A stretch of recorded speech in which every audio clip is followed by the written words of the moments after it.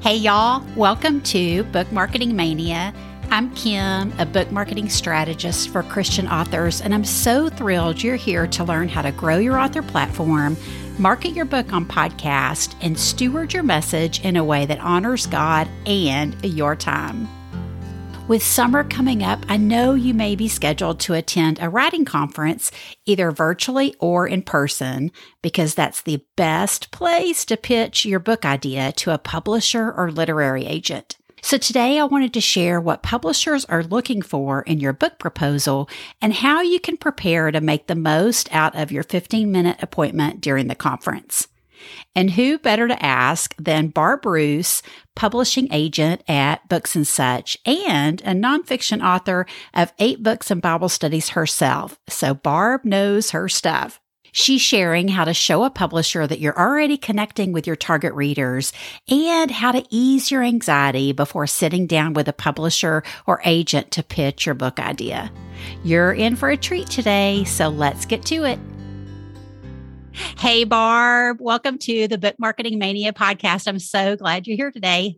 Well, Kim, thank you for inviting me to join you, and glad we get to have a conversation, and everyone listening, I'm so glad that you're with us. So I know as you then, as an author and as an agent working with lots of authors, you probably do a lot of talking about platform. You know, sometimes we get wrapped around the idea of having to have these big numbers to attract publishers, but that doesn't always translate to book sales if they're not an engaged community of followers. Can you just kind of talk through that, like what publishers are looking for and agents are looking for, and how authors can maybe go about growing those platforms? That is a great question. And this is often the key question everyone wants to know. So I want to start with first putting the cookies on the bottom cookie shelf, Kim, because everyone who's listening is coming at this from a different perspective. So the very first thing before platform is you have to have a great concept. Mm-hmm. So if you are out there and you've heard you need a big platform to get published, that's great. And that's amazing.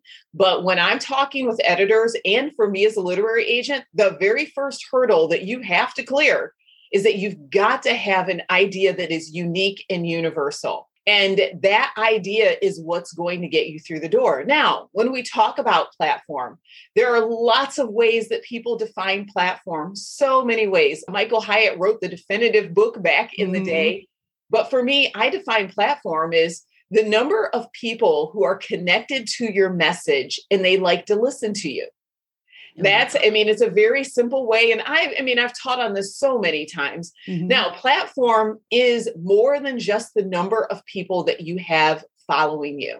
Social media, as well as technology, has made it really easy for people to manipulate those numbers in certain ways.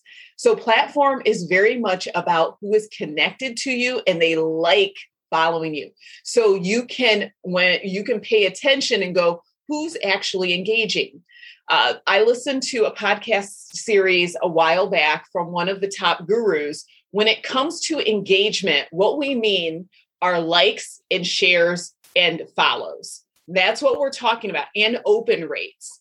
So I am a proponent. We're going to break this down more. When I think about platform, I'm going to place my emphasis with prospective clients and my existing clients on mailing list. So building a mailing list is going to be directly correlated to the strength of someone's book sales. So for the purposes of our continuing conversation, I'm going to skew heavily toward mailing list rather than just keep the focus on social media. Mm-hmm. But it is about that engaged audience. Great. And that's their building their email list. And I'm glad you said about open rates, because I know so often we can come up with these really great lead magnet ideas and have a huge mailing list. But then, if no one's opening it and hearing about your book, then what good does that do it? It's very important because the strength of book sales is an author.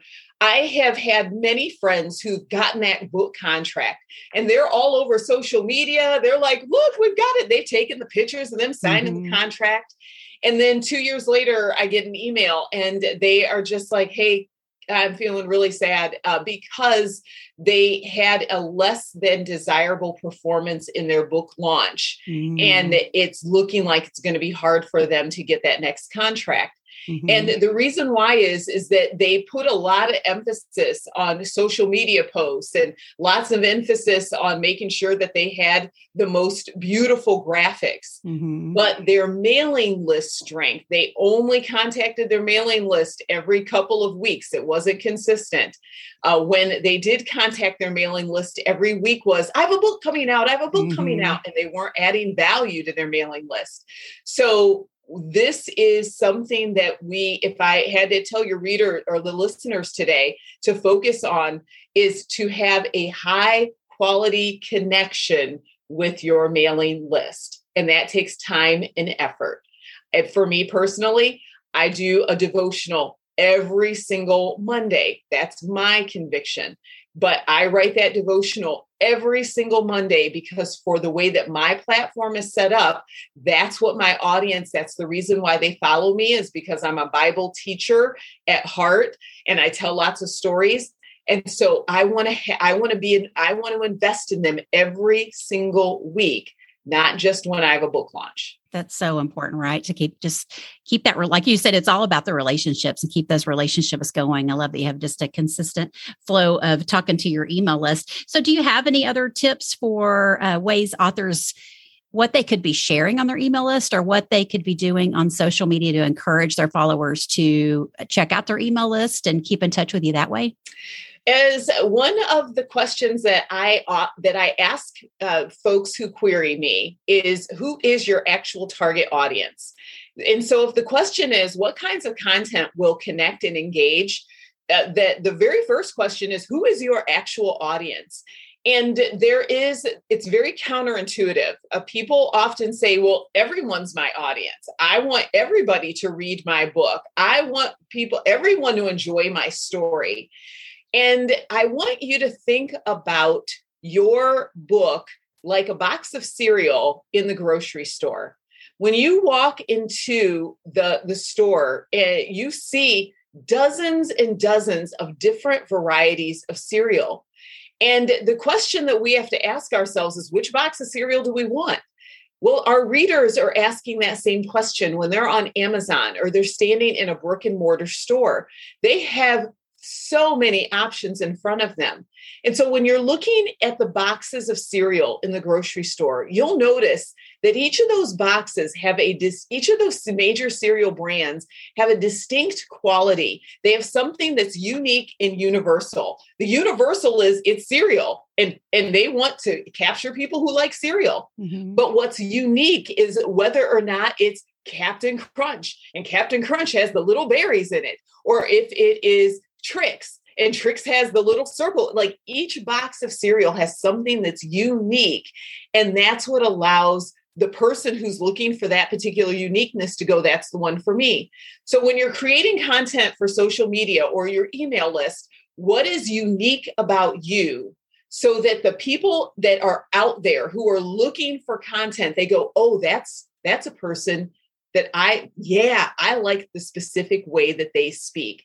And so if you're a mom, it's more than just putting out content for moms. Perhaps you want to put content out for moms who are full-time working moms, or you want to put content out for moms who are homeschool moms. Or if you are a working professional and you want to talk about decreasing stress, so you message people who want to decrease stress, or people who telecommute, or people who are caring for elderly parents while they're working. So you want to find a niche and then curate content around that niche. Does that make sense? Yes, it does. Hey, I wanted to pop in real quick to give a shout out to one of my listeners who left a review of the show. Letitia says, from just one episode, I can tell the podcast delivers for its audience. Definitely a podcast you can count on to receive solid information in a fun and engaging way. Thank you, Letitia. Letitia Evans is the host of the Rooted and Overflowing podcast, and you can connect with her on Instagram at Rooted and Overflowing. Now let's get back to today's episode. Was my next question was going to ask you, and I think you already answered it. Just how can authors drill down to whenever they do have that topic? What is like you said, what is unique and universal about that topic or about them as an author so that they can share that message and not be, just like every other cereal box on the aisle? Because that's what I think, like, then you kind of back up before you can even present that book topic is how am I engaging with my potential readers today with that kind of information and be able to show that I've already got an engaged audience that's interested in this unique and universal topic, which kind of leads me to the next question I wanted to ask you about. So you've kind of given a lot of information of, what your perspective is on your experience as an author and as an agent. So when you go to present book proposals to publishers, what kind of information are they looking for? Well, I'm going to very quickly walk through 4 elements. Now, there are actually more elements than that, but just so that we can keep it clean and quick. The very first thing, we're going to go back to that. I call it a wow concept. Mm-hmm. So it is the actual idea. If you're a nonfiction author, you need to have a unique selling proposition that your book should be, it should have a message that, again, unique and universal. So that's the very first thing of the wow concept. The second is that you have to have a target audience. Who is the specific audience that you're writing for, and to be able to articulate that. For me, the third is great comparables. And the reason why you want to have great comparables is so that an editor or an agent, we want to know where your book is positioned. There are millions of books in every single category. So we need to know, okay, where do you see your book fitting into the market? And what are the strengths of your book as compared to what's already out there, to know that there's a place for it. And then the next part is what I'll call the preview. If you're a nonfiction writer, that's going to be your chapter summaries.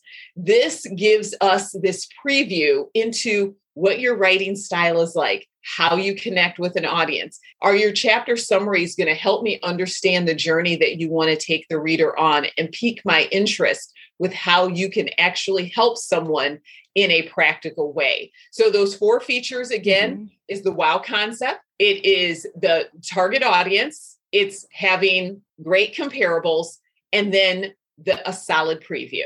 Now, when someone is looking at a proposal template, there are other aspects to a proposal, but I'm breaking down the top 4 features that we're going to be looking at as agents, as well as what an acquiring editor is going to, those are the elements that an acquiring editor is going to ask me about. And so whenever you're first approaching a publisher with an author, do they ask about the marketing plan? They do ask about the marketing plan, but those other features are going to be what opens the door to ask about the marketing plan. Okay. And so when it comes to the marketing plan, if we take that as the next step, a few things that I want to see as an agent in a marketing plan is I'm going to be looking for that mailing list. Is there one established? The second is there a website? I am still amazed at the number of people who have outdated websites. We live in an age and time where technology, particularly to do a website, is highly affordable. Elegantthemes.com.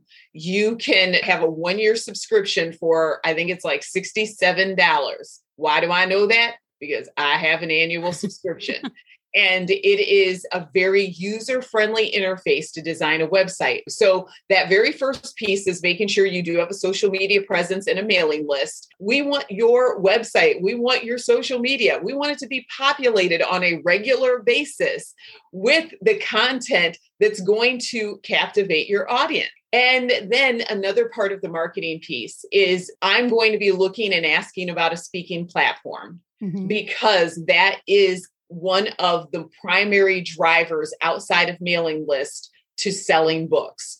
So nonfiction authors, if you want to write either in Christian living or academia or discipleship, you're going to be asked whether or not you've got a speaking platform. I love how all that, like you talked about there, you've got these 4 elements that you're going to come to the table with as an author. But if you've got an updated website and you're putting out content and you're speaking and you're building your email list, all those things are kind of building into helping you hone in on that concept, right? Your unique and universal pieces because you've been writing about them and you've been seeing people interact with them and joining your email list. And let me, for a moment, cast a greater vision, because I suspect there's somebody who's out there right now who is like, whoo, that's an overwhelming amount of stuff, Barb, you're asking us to do. And so I want you to just take a moment and take a deep breath if you're listening, because if you are taking in for the first time or you are just in the early part of the journey, it can feel overwhelming. So we're not saying that you have to do all of these things at once. Mm-hmm. But one of the primary reasons that a literary agent and an acquiring editor at a publisher is looking for a mailing list and a social media presence is the social proof that your message is resonating with others. Mm-hmm. And on top of that, it gives you an opportunity to hone your message, to sharpen it, to expand it where you need to. So these are not tasks that we're asking you to do as a checklist. These are actually tasks that help you serve people better with the dream that you have. Yeah, talking about the different people involved in the process and just the why behind it, right? Like you said, it's not just a checklist. I check all these boxes, I get a book contract. There's so much more that goes into it. And as you know, as an author, a lot of work that goes into doing that and being consistent with it. So can you share, so when we think about all this information that agents and publishers are looking for, can you share some tips for authors when they're preparing either to send you something in email or they're going to maybe have one of the 15-minute appointments with you or a publisher at a writing conference? I know it's I've never sat down to do it. I think I've tried it like twice and chickened out both times. And so I'm really interested to hear this answer of, just when that fear comes over you of you're just going to have this, it seems like such a short amount of time, but yet you're laying your heart out on the table. And I would just love to hear any tips you have for how authors can prepare for that and maybe ease that anxiety they have going into it. Well, I have done that. My very first book pitch was in July of 2014. And the night before my book pitch, I discovered that I had chocolate ice cream on the top that I was going to wear. And I was at a conference that was out of state. I had to hop in the car at 7 a.m. the next morning, and I had to find a Walmart. I rushed out the night before and actually bought a new outfit.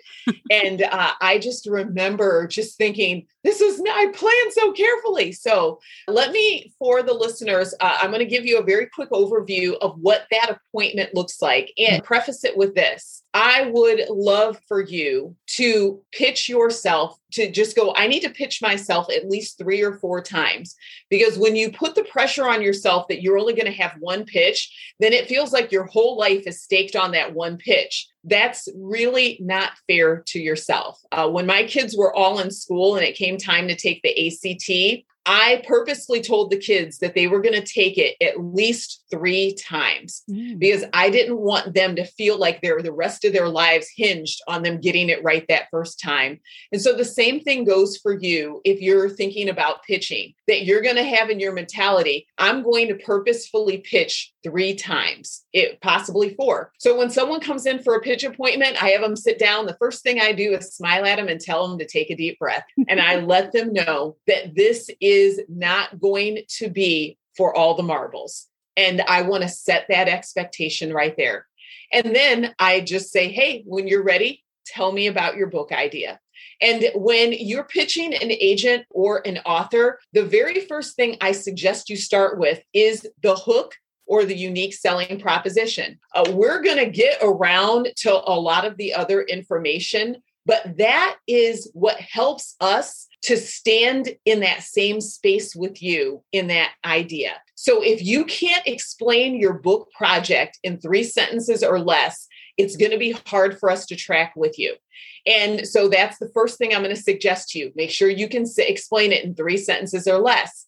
The next thing is that we're going to ask you about your connection to your audience, which leads into your marketing plan. Mm-hmm. So this is the space where we want you to tell us about your social media and your mailing list. This is the space we're going to ask you about, hey, how do you connect with people? If you're nonfiction, that's where I want you to tell me about your speaking platform or your podcast or your YouTube channel. But in the process of talking with an agent or an editor, we want to find great ideas. So this is not an adversarial situation where we're just hoping to shoot you down. Remember, we're sitting there all day long. We want the day to be successful as well. We want to find great candidates. So I want you to know that you have someone who is pulling for you because we're looking for great and exciting ideas. Yeah, just knowing that you are a cheerleader for the author, right? It's not just, you don't have to get so worked up about it because you really are looking to partner with the author and champion their book with publishers. So I think that's so important to remember. And maybe I'll keep that in mind next time I go to a writing conference. Very much so. I mean, I recognize just being on the other side, like you want to throw up, you want to run, you're thinking, I can't think of a word. And I can promise you, even the most curmudgeonly looking agent or acquiring editor who has been sitting there all day long, they want you to be amazing because we want to have great ideas. We want to have great books to work with. We often will offer a suggestion or two. If for some reason it's not quite there yet, we want to offer it. So rejection is not rejection. Rejection is it is not ready and it needs a little more time. The problem I think comes in with us as writers is we want it to be right now. We want to be able to take that next step. We want it to be good as it is. And what we as editors and agents want to say is if it's not ready, give it time to get ready. And that's so hard to do sometimes, right? So this has been amazing. I would just love to hear from your agent side, Barb. Are there any resources you'd like to share for working with an agent, or can you just share where everyone can connect with you online if they'd like to talk to you more? Well, our Books and Such blog at booksandsuch.com, that is a beautifully curated space. If somebody needs a simple and easy next step, it is a longtime award-winning blog. There you have 6 literary agents who have represented authors who are unpublished up to authors who have sold tens of millions of books. And so there at the Books and Such blog are blog posts and resources on every topic related to publishing and marketing. We talk a ton about platform over there, and we talk a ton about marketing and marketing plans. So that would be the clear next step that I would offer to all the listeners.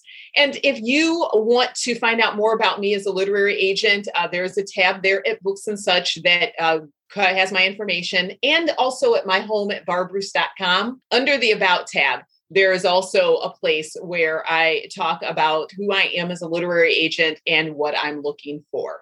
And if you do have an idea to submit, all submissions must go through the Books and Such website. If you submit any other place, I am unable to follow up on those submissions simply because I receive so many. They all have to go through Books and Such. Okay, great. Well, I'll be sure and link all those in the show notes. Well, thank you, Barb, for your time today. It was so greatly appreciated. I know my listeners will get a lot out of this conversation. It was a pleasure being here. Thanks, everyone, for joining us.